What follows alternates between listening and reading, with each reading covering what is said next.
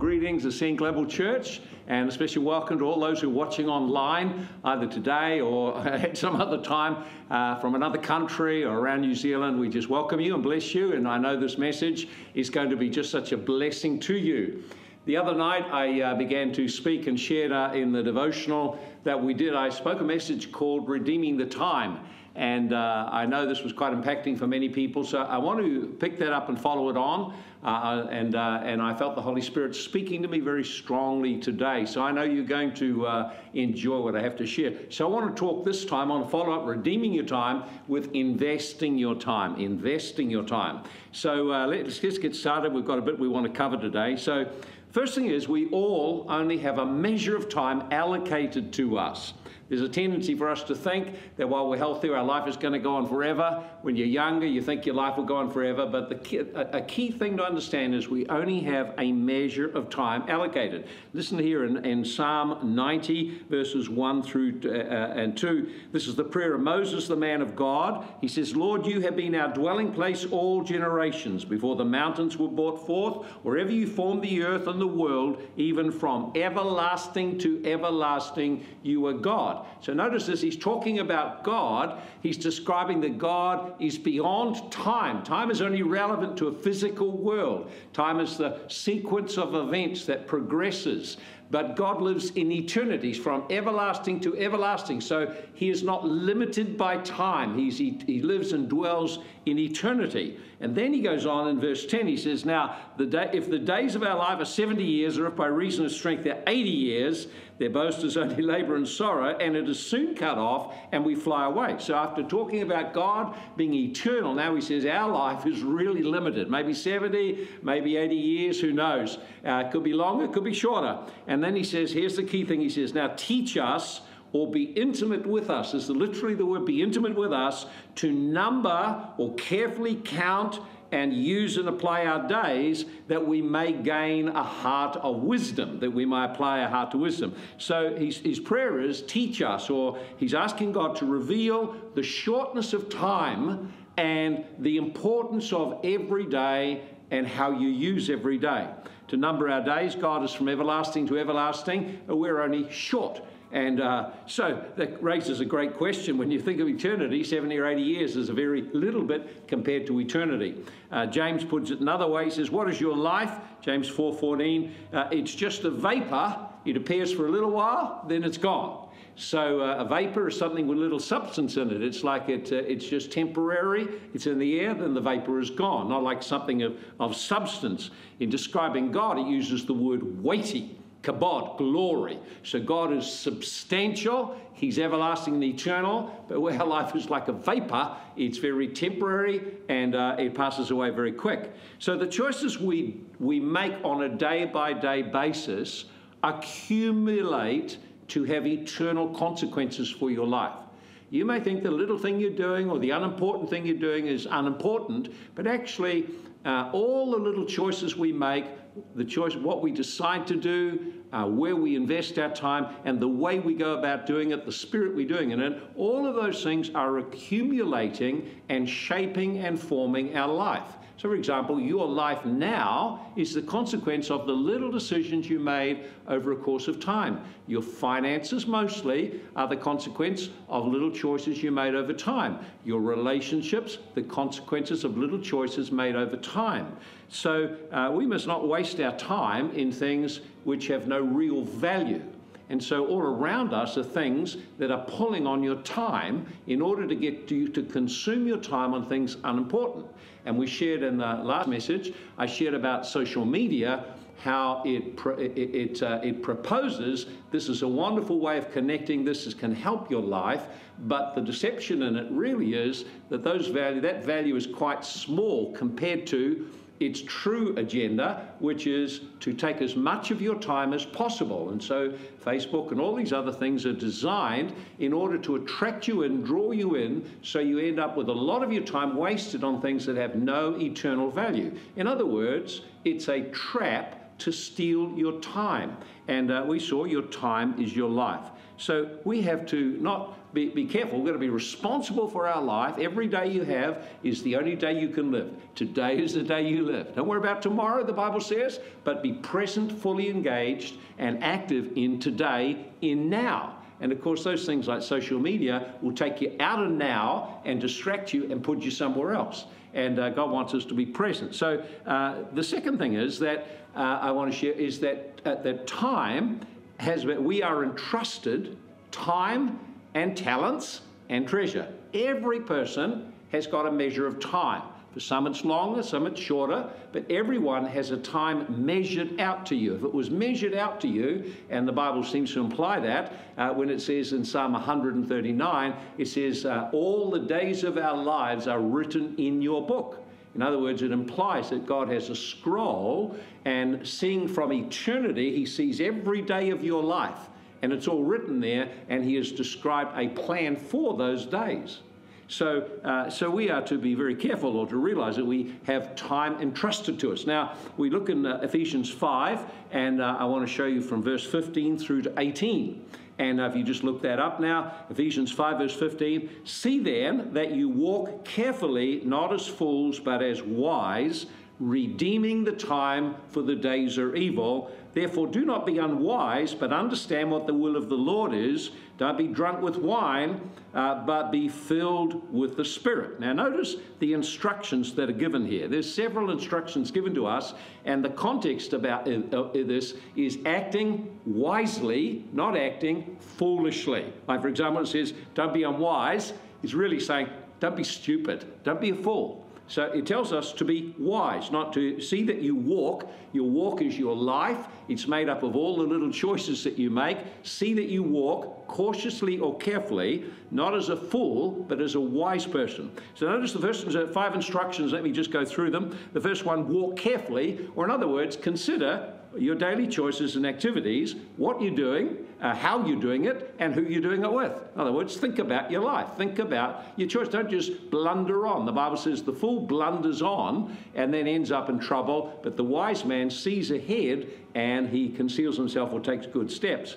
So small daily decisions accumulate and form your life. And here's the question. It's not the decision you made with what to do with today, but the little choices in your life. Where are the arc of your choices trending your life? Is your life trending closer to God and fuller into knowing him, to becoming like him and into his purposes? Or is the arc of your life trending away from God?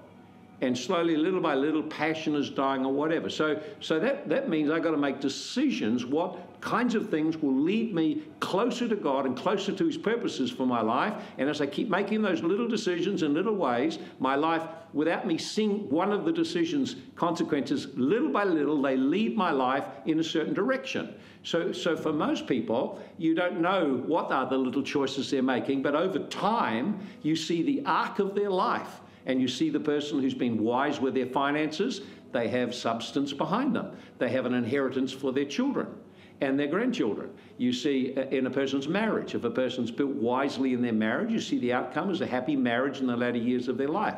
If a person's built wisely in family, you see the outcome later on in life with the way the children relate to them and the way they relate to the grandchildren, and so on. So it's like over the course of your life, the little decisions which seemed unimportant, trivial, didn't seem to make much difference, over time accumulated and then became the course of your life. So it says walk carefully. And second, it says redeem the time.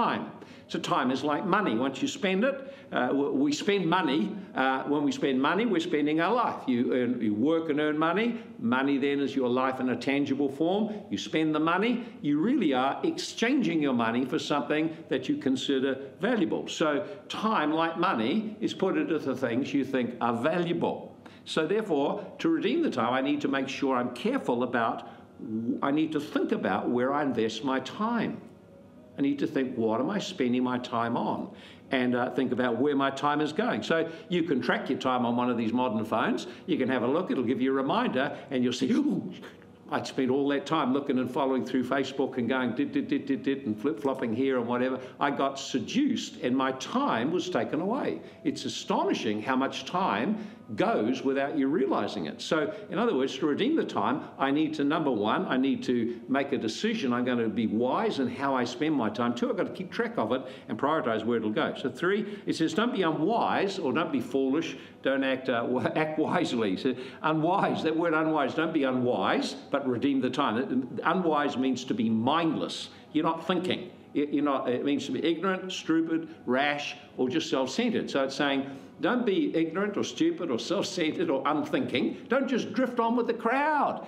Be decisive about where your life is going. Think about eternity. You have eternity in mind. A fool literally lives for the moment. Their decisions are emotionally and they're based on circumstances and feelings. In the story of the rich man in Luke chapter 12, he grew so wealthy. He said, "Now what am I going to do? I know what I'll do. I'll use my money. I'll build bigger barns." And that very night, the Lord spoke to him and said, "You're a fool." Now, if we looked at him from a natural perspective rather than eternal, we'd say, what a smart man. You've got all that money. Look at it now. He's going to put up new buildings and whatever. What a great guy he is.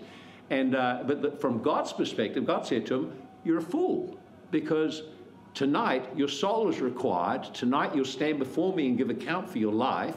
What are all these things you've accumulated going to do for you?" In other words, have you invested anything into the realm of eternity? Have you built treasure in heaven, or is your treasure here on earth and you're going to leave it all behind? So in other words, how have you invested your time? How have you invested your talents? How have you invested the treasures you have? So it says, don't be unwise, don't be foolish. And it's very easy to act foolishly, and that just means you don't think about where your life is going. This is a real problem for this young generation. Think where your life is going and don't let the crowd set your course. You decide your course in harmony with your relationship with the Lord. And so it says, understand what the will of God is for your life. So he commands us in this issue of redeeming the time. In the context of using your time, it says you need to understand what God has planned for your life. Now, lots of people have a plan for your life. And if you just follow the crowd and are unthinking or unwise, then you won't flow into God's plan. To find God's plan requires the pursuit of God. It requires time in His presence, time thinking about your life, maybe time getting mentoring or coaching from someone until you begin to discover this is what God has planned for my life. So the plan of God for our life requires then that I seek it. It's like a scroll that unrolls little by little by little. I've got to find the bit now He wants me to do and begin to act on that. And so it requires some pursuit of God to understand His will. I need to read the Word of God. I study the Word of God, then I'll know what the will of God is. It's laid out clearly. It's not complex. Study what the will of God is. And there's many scriptures that explain exactly what the will of God is. So I need to apply myself wisely. Means I find what God's will is, I begin to work it out, and I begin to discover His bigger purpose for my life and make decisions, little decisions that keep moving me towards God's eternal plan and eternal destiny for my life. And the more I listen and respond, the sharper my spiritual sensitivity gets, and the more I then invest my time in ways which are productive. And finally, he says, be filled with the Spirit, meaning give some time every day to pray, get filled with the Holy Ghost, surrender to the Holy Ghost, because you need the power and presence of God to fulfill your course, to fulfill your assignment, to do the things God called you to do. You need the power and presence of the Holy Spirit to overflow with the fruit of the Spirit in your life. In other words, in order to live out the life God planned, you need the power and presence of the Holy Ghost. Next Sunday's Pentecost Sunday. Let's get filled again with the Holy Ghost. We need the Holy Spirit. Okay, here's the third thing then. The time is a treasure to invest. Time then is a treasure. If there's something you only have a limited amount of, then every bit of it is something important. If you can't get it back, it's very, very important. So the first thing about that then is your money, time like your money is spent or traded. Time like your money is spent or traded. What does that mean? It means you exchange your time for something else. It brings you pleasure or sows into someone's life or advances some cause or so on. So wherever you invest your time then, you're investing your life. You invest your time into activities. They either have value or they have little value or they're destructive to you. You spend a lot of time gambling, then it'll be destructive to you. It'll have a long-term impact that'll diminish finances and change every other part of your life. But when you start off, it just seems like a little choice to spend a little time. It's just the trend of it is destructive. So you invest your time into activities. You can spend time watching television, spend time flicking around on your phone, spend time calling a friend, you can spend time visiting a friend, you can spend time working, you can spend time studying, you can spend time developing a gift or a talent you have, you can spend time in building relationships with people. But whatever it is, you need to understand you spend your time, you give out time in return for something else, even though it may not be apparent what that is. So your talents, it takes time to develop your talents. It also takes time to grow wealth and finances. So whatever you invest your time into then needs to, it will always reflect what you value, what's important. So if lying in bed is important, you'll spend time lying in bed. That's as simple as that. If having time with God is important, you get up and have time with God. In other words, if I was to look at either your checkbook or your calendar where your time went, I'd see what's important. It always shows up, time and money. It shows where your heart is. It shows what you think is valuable. And that's where the world brings a deception upon us to conform to its way of doing priorities in life so that it can steal from you the better and bigger and eternal things that God has. So time can be intentionally invested. We get an eternal reward. Time can be wasted and we lose what God has planned for us. So here's the next thing about it. Once you've spent your time, you can't recover it. Once you spend your time, you can't get it back. So for example, life goes through stages. We're growing up. We have teenage years. We have young adult years and young couple years. Then married with younger children, married with teenagers. Then children have gone. So it goes in seasons or in phases in our life. And so here's the thing, that in each season in life, there are opportunities you can get hold of. When the season's over, you can't get the time back. So many people realize, I didn't invest time in my marriage. Now my marriage is a mess. I didn't invest time in my children, and now they're disengaged, they're distant, and so on. Or I've invested time into the wrong things. And so once you spend time, you can't recover it. That's why the Bible says redeem the time. And the word redeem means pay a price to get something back.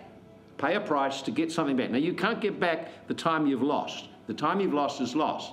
But with the power of the Holy Spirit, we can redeem time. In other words, we can make decisions that change the course of our life, that cause our life to go in a more productive and better direction. That's why it says in Ephesians 5, be wise, redeem the time. So what does it mean, redeem the time? Now, redeem the time means I pay a price. In other words, it's going to cost me something to do this action. So redeeming the time begins when you give the first and best of your time to the Lord. It's like the first fruits of your day, the first fruits of your week, first fruits of your month. You consider time as an investment, and now the first place I put that investment is with the Lord, because if I give him the first fruits and the best of my time, then his blessing comes on the rest of the use of my time, and then I have a favor with God and a favor with man operating over the rest of my time. So I need to give the very first, the very best, engage him in worship, and set my clear direction in his presence for the day. And the thing is, it begins with that, but then it continues as I choose to align my values and priorities with his values and his priorities. So redeeming the time then means give him the first fruits of my time, and then having done that, start to rethink my priorities, my values. Seek first the kingdom of God, all the other things will come to you. So rather than be worried about all the other things, spend time on worry, which doesn't get you anywhere. I invest time in making God first and his priorities first, and then the other things are added to me without the same kind of effort. So if I'm going to redeem the time, I need to value my time, because only a certain amount of it. When you get a bit older, there's less of it. So you're more concerned it's running out.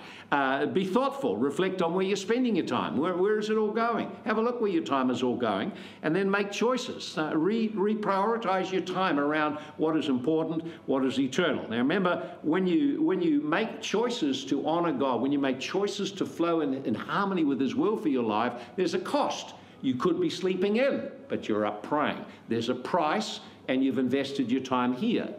When you spend time studying the Word of God, listening to messages, starting to grow in spiritual maturity, you could be watching TV. You let go TV, you exchange that, which is an easy, passive activity, in exchange for something which requires more effort but produces a better result. So we need to let go activities which consume our time and take us out of God's purpose, and focus on activities which lead us more and more into God's purpose. So you've got to really think, where is my time all going? What am I going to do with it? What would I invest my time into? Now, God is not interested in, or he's interested in every aspect of our life, but his priority is not just what we do, it's what we're becoming as we do things.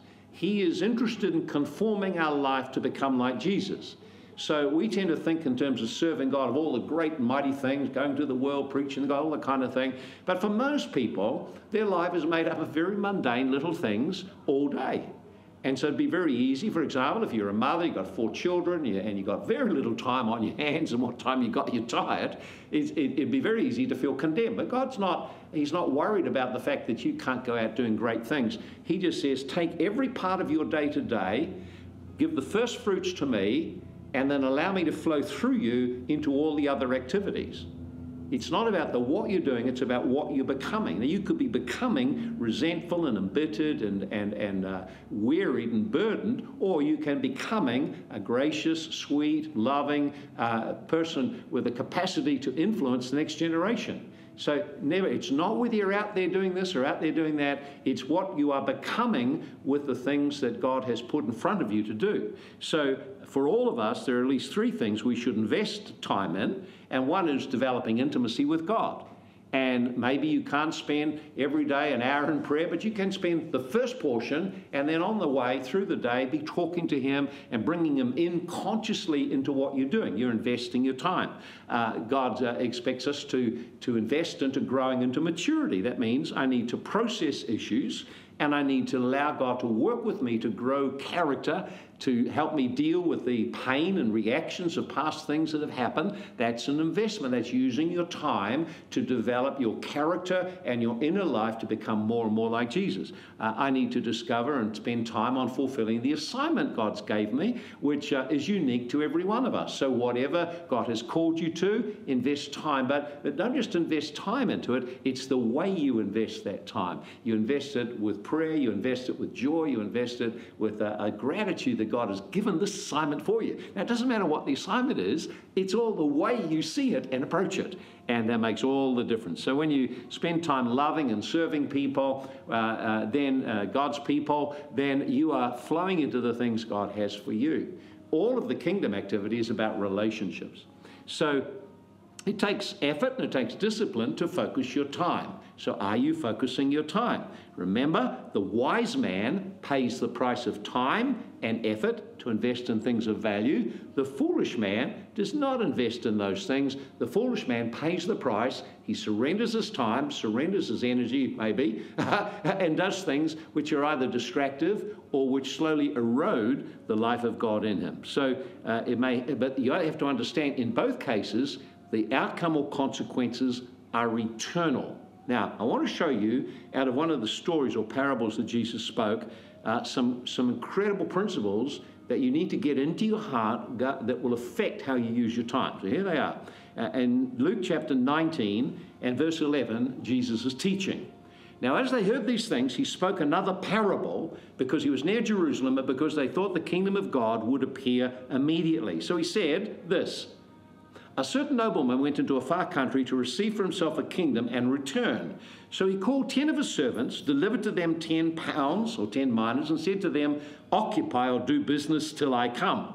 But his citizens hated him and sent a delegation after him, saying, we will not have this man to reign over us. And it was so, when he returned, having received the kingdom, he commanded those servants to whom he had given the money to be called to him, that he might know how much every man had gained by trading. Now, of course, there's more in the story as well. I only want to cover this part here because my focus in this part of is on time, the use of your time. So notice here, first thing is it's a parable, which is a story which contains a hidden truth. And that story, the context of the story, is the disciples are thinking that the kingdom of God will manifest immediately. So he tells the story to shift their thinking. It's not going to manifest immediately. There is a period of time going to take place before it manifests. That's the flow of the story. And then within the story, he tells about the importance of what you do with your time, how you invest your time. So there it is. So the story has got a hidden message in it, and that is the rewards of faithful stewardship of time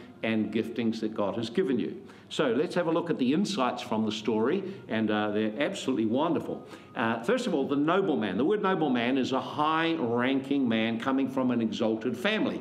Who is the nobleman? That's Jesus Christ. Jesus Christ is the nobleman. He's the Son of God and the Son of Man.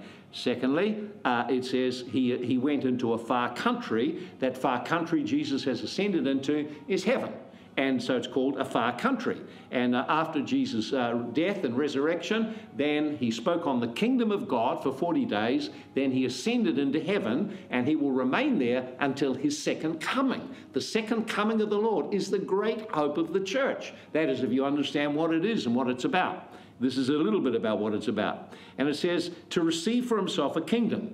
So Jesus is saying then that this nobleman went into the far country and he would receive for himself a kingdom. So Jesus himself is the nobleman. He's ascended into heaven to be crowned King of Kings. In other words, Jesus ascended into heaven for his coronation as King of Kings, meaning emperor. He's the great emperor. An emperor is a ruler over kingdoms, which are all governed by kings. And Jesus is an emperor. He has an empire. And it says, and then to return and to establish that kingdom on the earth. Notice it says, then he returns.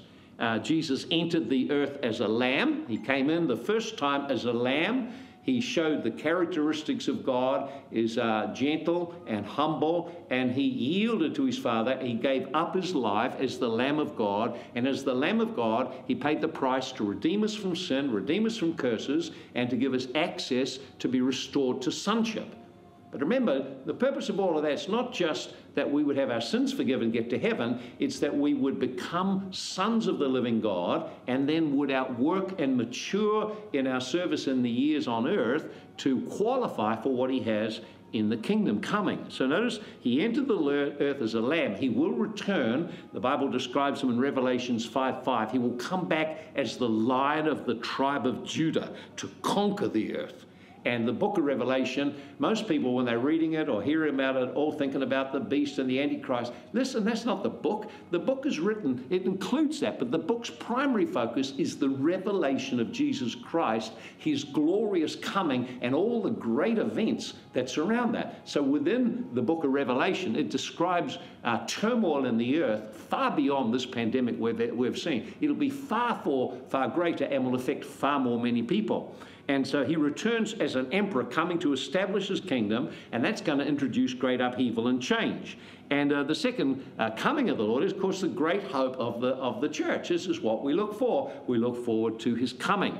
And it says in 1 John 3, verse 3, everyone who has this hope of his coming, it says they purify themselves as he is pure. In other words, the hope of Jesus coming and the prospect of eternal reward with him gives us motivation then to purify our life. To purify means to free from mixture. It means to become motivated fully by a love and a passion for him.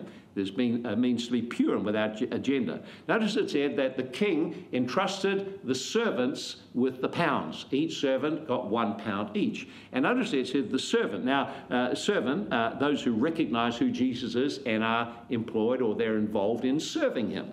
And so once we're born again, we all become a servant of God. Every person who's born again is a servant of God, and each of you has a personal assignment that comes from him, and he puts us in a community called the church, which is to equip us to fulfill our assignment. That's why God built the church. It's a community where we're equipped to grow for fruitful service for the Lord. not to remain children, not to just turn up to a service once a week and that's the end of it. No, we're called to be the people of God. The church is a community within which we form relationships. There's teaching, instruction, correction, discipling, so that we grow to become all that God wants us to be. You don't just get there automatically. We need the help of others, and we need a community for it to take place in. Notice it says there were 10 servants. The number 10 signifies all of the servants. 10 commandments, 10 plagues. In other words, number 10 refers to the complete number. So there were 10 servants. That means this is referring to all the servants. So every servant of Jesus Christ, every person who's a believer in Christ is a servant of Jesus Christ, and we're all given an entrustment in order to now work out our serving him on the earth. And it says we've been given an entrustment, and he will one day come and call us to account. So all the servants, there's an expectation that they will be faithful. Do you understand? We're now not talking about salvation, whether you're saved or not saved. We're talking about your service, how you live out your Christian life, how faithful you are to the call of Jesus Christ on your life. Are you faithful to him? Are you not faithful to him? Now, faithfulness is not just something that just happens. Faithfulness is cultivated over the course of time. So you have a season of time on earth, and either we die and then we see him at his coming, or he comes and then he calls us to account at that time. Notice this, it says in 1 Corinthians 4:1, let a man so consider us as servants in Christ and stewards of the mysteries of God. So Paul's saying, consider us, we're a servant of Christ and we're a steward. We all have a revelation of the truth. Now we're a steward of it. And he said, and it is required in stewards that a man be found faithful. And notice this, it's required of a steward or a servant that a man be found faithful. That word required means to seek to find, to desire, or to require and demand something from someone. In other words, he says it's required of a servant. Now, you and I are servants of the Lord. It's required. God is seeking to find this in you. God is looking for this quality in you. It says it's required that a steward, that one be found faithful. To be found means to look by inquiry, observation of character or activities. So Jesus himself will inspect your character, your activities, what you have done over the course of your life. He will inspect all of those things. And what he's looking for, have you cultivated faithfulness? Have you become faithful? The word faithful, notice all the 10 stewards are expected to be faithful to Jesus until he comes. Now, what does it look like? Notice he says, do business or occupy till I come. So each service, every servant, every believer in Jesus Christ is given a mandate by Jesus to occupy till he comes. In other words, be active in the Father's business, be active in serving God. Now, coming to church that's not the full deal. Coming to church is where we gather as community. Now, there's opportunities for service in the church, but if that's all it was, if that's all it meant, then that limits how many people can be involved. But God sees the work of his kingdom and our stewardship flowing into every arena of life. If all you have is a church mentality, you're thinking about a service and a meeting. If you have a kingdom mentality, you're thinking about what kind of life am I living? Am I living to honor Jesus? Am I living to demonstrate myself faithful in the assignment he has given me? And whatever that might be. So notice the word do business or occupy till I come. The primary meaning is to be busy or make it your occupation.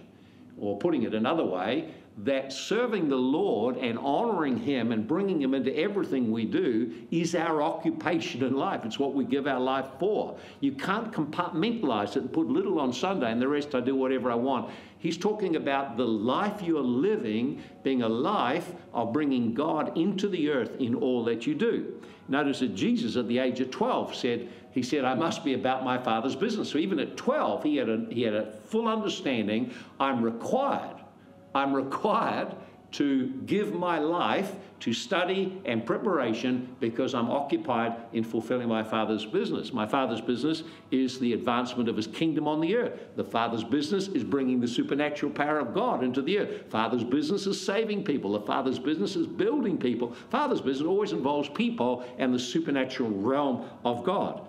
And so notice that it said there, it says in Luke 19, verse 15, it was so when he returned, having received the kingdom, he commanded the servants whom he had given the money to be called to him, that he might know how much every man had gained by trading. Now notice, what is he looking for? He's looking that what he has put into your life as a seed now has been developed. Have you developed what God put into your life? So God invests his life into you as a seed. Now you are responsible for your personal growth, for your character growth, for fruit bearing, for investment of your time and your energy and talents to become productive. So notice it said, he came to look how much every man had gained by trading. Now the word trade means to occupy yourself or conduct a business in order to get a profit out of the business. It means to make an exchange of one thing for another. So what we do is we exchange our time, our energy, our efforts, and we give it in exchange for something that God will return to us. So how much have you gained? How many lives have been impacted by your life? That's what it's really looking at. So, and you notice it said he's looking for people that will be faithful. Now, the word faithful means two things. It means, number one, that you are reliable in carrying out your assignment. Some people haven't even discovered their assignment, don't understand or have a perspective, I have an assignment, but all sons and daughters have assignments. You have something God called you uniquely to do. It's your job to find that out. And so the first meaning of faithful means to be reliable. You can be trusted to do what you're supposed to do the way God wants you to do it. To be faithful means to be productive and to gain something through the course of your life, to be investing in people, investing in advancing the kingdom of God in some way. So I need to faithfully invest that time that I have. Now notice that when he comes back, he has in mind, or what he has in view, is that he will reward the investment of our time in our life. And so time invested well or productively will be rewarded. So the issue is, again, not whether you're saved or not saved. That's decided when you receive Christ. The issue here is the evaluation of the service for Jesus over the course of your lifetime. Do you qualify for an eternal reward or not? Now, no one can do that part for you, and there's no pastor can do that for you. There's no cell leader can do that for you. No one can do this for you. This is your life being evaluated. Notice it says very specific. He commanded these servants whom he'd given the money to be called to him, that he might know how much every one gained by trading. So these servants means all of the servants. Each servant had to appear before the nobleman, and he said, I gave you this. What have you done with what I've given you? How have you used your time? How have you used your resources? Were you faithful or not? So the issue is not whether you're a servant. The issue is your stewardship, how you've conducted your life, what you've done with the time and the opportunities that are given to you. And so every one of us also, like in the story, must give account. Jesus is telling, when he comes, each of us who serve him must give an account of our lives. Romans 14:12, each of us shall give an account of himself before God. Now, he's not interested in all the things you did wrong and all your faults and failures. That's not the thing he's interested in. God has made provision for all your failures at the cross.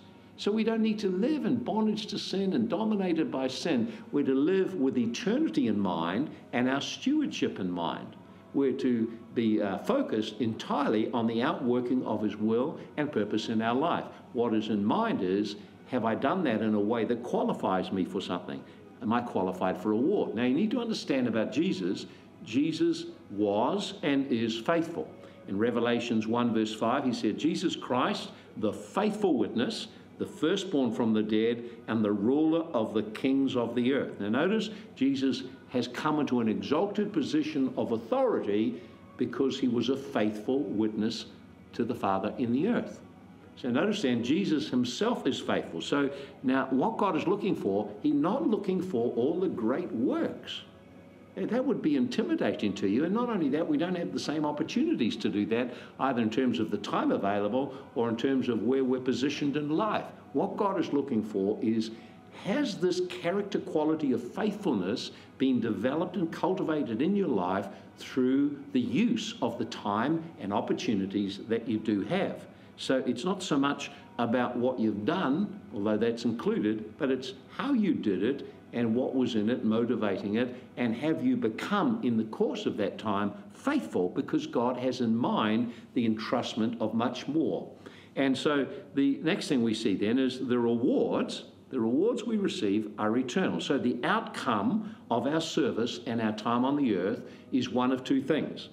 Either we're commended and rewarded in the coming kingdom. God is a rewarder of those who diligently seek him.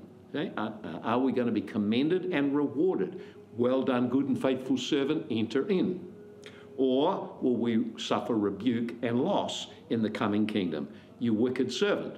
Now, when you read the word wicked, you tend to think the word evil, but the original meaning of that is this. It means to be harmful in terms of influence and character, to be the cause of pain or anguish. In other words, it's looking from the perspective of God and his people.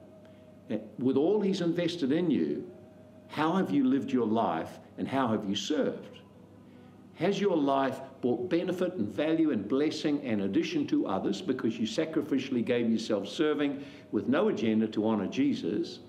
Or have you wasted that opportunity and that time, and the result is your life brings a sorrow to the Lord because you're going to miss out, you don't qualify for what he always planned for you, it's going to bring a grief to him, and because your influence on other people was very negative.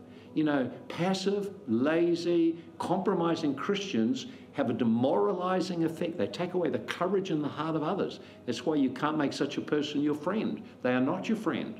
They're in a place where they'll actually eat out and erode your own passion for the Lord. You need to actually stand up and live a life that's very strong in the Lord. So the reward, here's the thing about the reward. Now, the rewards in the coming kingdom is something I'll have to speak on in another time. They're very important you understand them. If you don't understand what you could possibly receive or possibly miss out on, then you're unlikely then to realign your life with those in mind, if you don't know how big the treasure is. So here's the thing about those rewards. They are irreversible once he's made his decision. Once you've come before the Lord, that decision is final. It's irreversible. It's unchangeable. Here's another thing. It will be visible to all men. Every person that's in that day will see exactly your true condition. How about that? And it'll be not only visible to all men, it'll be visible through all eternity. I'll have to explain and unpack that in another message sometime.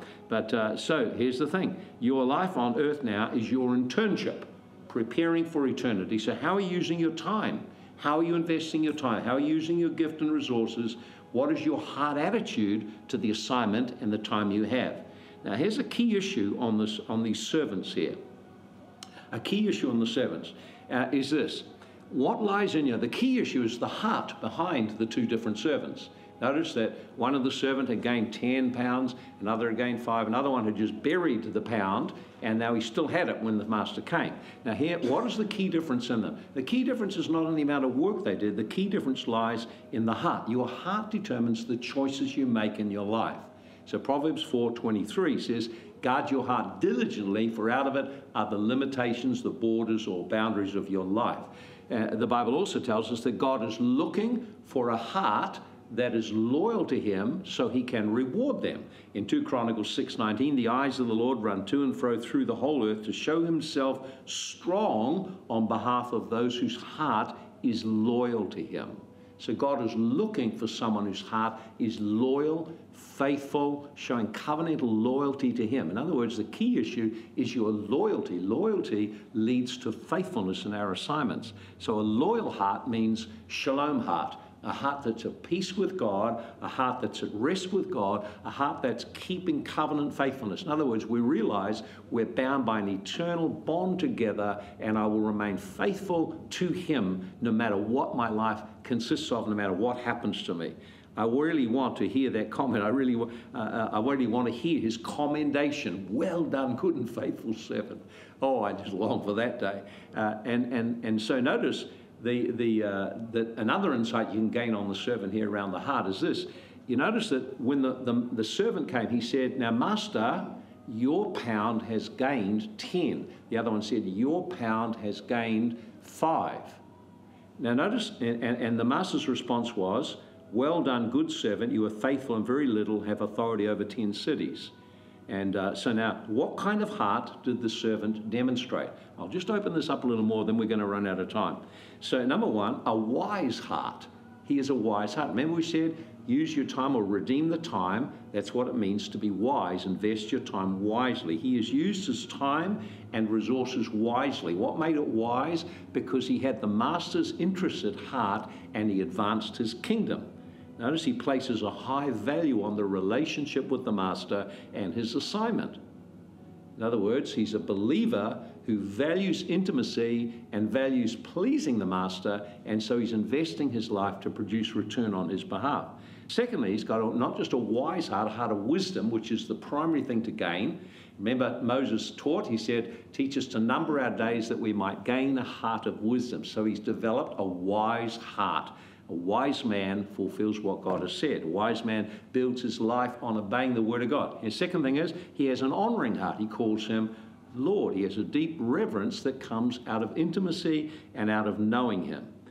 Thirdly, he has a pure heart. Notice what he says, your pound. He doesn't say, well, look what I've done. See, a lot of people proclaim, it says in the book of Proverbs, you know, everyone will proclaim his own goodness, but a faithful man who can find? In other words, most people, it's all about me. Now notice he's saying your pound, so he understands that what he has is an entrustment. So there's no ego in this, there's no self-centeredness, and he says, Lord, what I have came from you, and look what you have achieved. Look what we have achieved together with what you've given. So notice there, the purity of heart. Purity means no mixture, free from self-centeredness, your pound. And notice then also what he has a faithful heart. The master said, a well done, good servant. That word good means upright and noble and honouring, bringing pleasure. And he says, you've been faithful in few things, faithful in little things. So notice there, a faithful heart. He's got a faithful heart. So it doesn't matter how much you have, it's what you do with it. It's not whether you have a lot or little, it's how you respond with what you have. And so we can demonstrate faithfulness in different areas. In Luke 16, verse 10 through to 12, if you're faithful in the least, you'll be faithful in much. So in other words, it's not the big ministry, it's the little serving. So if you can't do the little serving, you're not big enough to be big in the kingdom. Jesus said, if you want to be great in the kingdom, be a servant. If you want to be the greatest, be the servant of all. In other words, increase your serving and you increase your greatness. So it starts with just a little job. For me, a little job of making cups of tea. Do it well. Do it well and do it with a smile and do it with a good spirit. Do it on time and make it so people say, well, that was great. I really like this man doing that job. That's a great job. See? And so it doesn't matter what it is. There's no limit on faithfulness. Faithfulness is your choice. You can choose to be faithful or not be faithful. So one is in little things. Another one, he says, if you can't be faithful in money, then how can you be faithful in true riches? So you notice, money is the qualifier for true riches. True riches are things which are eternal. Money comes and goes. And so he's saying, if you can't manage your money properly, if you can't handle your money well, honouring God with your money, tithing with your money, giving with your money, saving your money, investing your money, building with your money, if you can't handle money, then you can't handle your life. How can you be entrusted with the things God wants to entrust to you, true riches? He said, if you're not being faithful in another man's, who will give you that which is your own? So another man's refers, firstly, to the Lord. If you can't be faithful in the things God has given you, in little matters he's given you, how can you be faithful in big things? And that outworks where God puts you under someone, put you under a cell leader, under a pastor, put you under a boss, under a word. And if you can't serve them faithfully and handle what belongs to them and honor them and respect them and serve them so that your serving is a delight to them, you're a joy to them, your departing is a loss to them, then if you can't do that, how can you have something which is your own? In other words, you haven't got what it takes to build. You haven't got what it takes for something greater. And finally, we notice he had a humble heart because he was called a servant. All greatness in the kingdom requires that we humble ourselves to serve. Serving comes from humility. It says the very character of God is humility, which leads to serving. Jesus said, I am meek and humble in heart. He said, I came not to take life, but to give my life a ransom for many. In other words, this is the very characteristic of the kingdom, is humility that overflows in service. So we want to see a life that ends up commended by the Lord and rewarded. There are people in the Bible who rewarded Jesus at the end of his ministry. In John 17, verse 4, he says, I have honored you, Father. I have completed the assignment you gave me. And now he's highly exalted, King of Kings, the Emperor. There's an example of Saul, King Saul, at the end of his life. In 1 Samuel 26 and verse 21, he says, I have played the fool. I have made exceeding great mistakes. I've erred exceedingly. He was slain in the battle, and his crown was taken. His reward, his entitlement to rule was taken. Here's an example of Paul. The example of Paul at the end of his life, he said, henceforth for me is laid up a crown of righteousness. In other words, he said in 2 Timothy 4, verse 7, I fought the good fight, I finished the race, kept the faith. Finally, there's laid up for me a crown of righteousness, which the Lord, the righteous judge, will give on that day, and not to me only, but to all who have loved his appearing. Notice he said, is a laid up. Something's laid up means it's reserved, awaiting me. The word crown is the word meaning a wreath, a prize given to the victor of the public games, a mark of royal or exalted rank, giving access into privilege, role, and position. There is so much in these stories. Notice then, we can make a choice. If we have a life which is faithful, then we are entrusted much in the coming kingdom of God. The servant who held on to his pound, who didn't produce anything with his pound, when he appeared before the master, he was exposed, number one, for having a fearful heart. I was afraid, so I preserved myself. A self-centered heart. He did not have a heart of a servant. He had a heart that primarily looked out for himself. He considered he'd done a great job just holding what was given to him. In other words, still being there, still being a believer, still being a Christian, but he's not understanding that no, when God sows something precious like the life of his son into you, he expects a harvest to come from that. He expects the seed that's sown in your life to produce a fruit. But for that to happen, you must commit yourself then to making the kingdom of God and loving him a priority in your life. So we can invest our time in things that produce an eternal reward, the commendation of the Lord when he comes, and the rewards coming into his coming kingdom that are irreversible, that are eternal, that are visible to all men, and that's something that we will carry on forever and ever. Or we can suffer loss. We're still saved, but we miss the honor, the privileges, the status, the responsibilities, the level of authority, the things that God had planned to give to us as a result of graduating from our apprenticeship, now are taken away from us. We're saved. We're glad to be saved, glad to be with the Lord, but there's a grief and a sorrow that all that we were potentially able to become and to have is now removed from us for eternity. And it's irreversible, it's unchangeable, it is seen by all, and it lasts for eternity. How are you investing your time? Just a couple of questions to get you thinking at the end of it. I'll have to leave out quite a bit. I was going to share with you a bit about the crowns and how you can lose your crown and what the crowns are. You can study on that. Here's a few thoughts then. How long have you got to live? Do you know how long you got to live? Anyone tell me how long they got to live?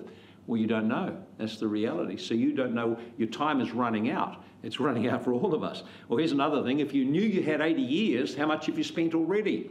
If you're 20 years, you've spent 20-year-old, you've spent 25% of your life. If you're 40-year-old, you've spent 50% of your life. If you're a 60-year-old, you've done 75%. You're on your last 25%. It could be your best 25%.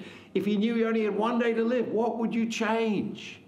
If today you got news, you've only got 24 hours, what would be important in your life?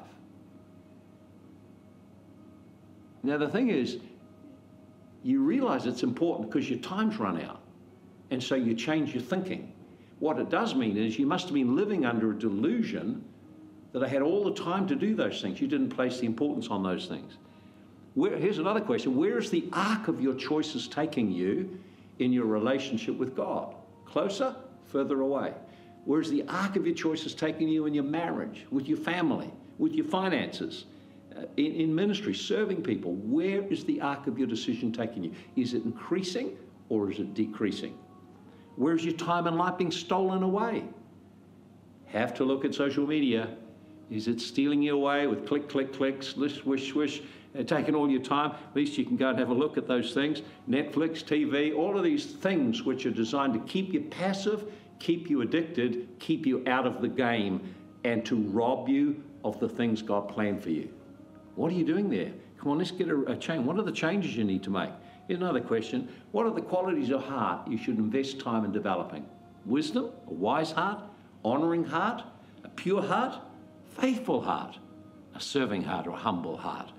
See, so what do you need to develop? Why don't you make a decision today? This is important.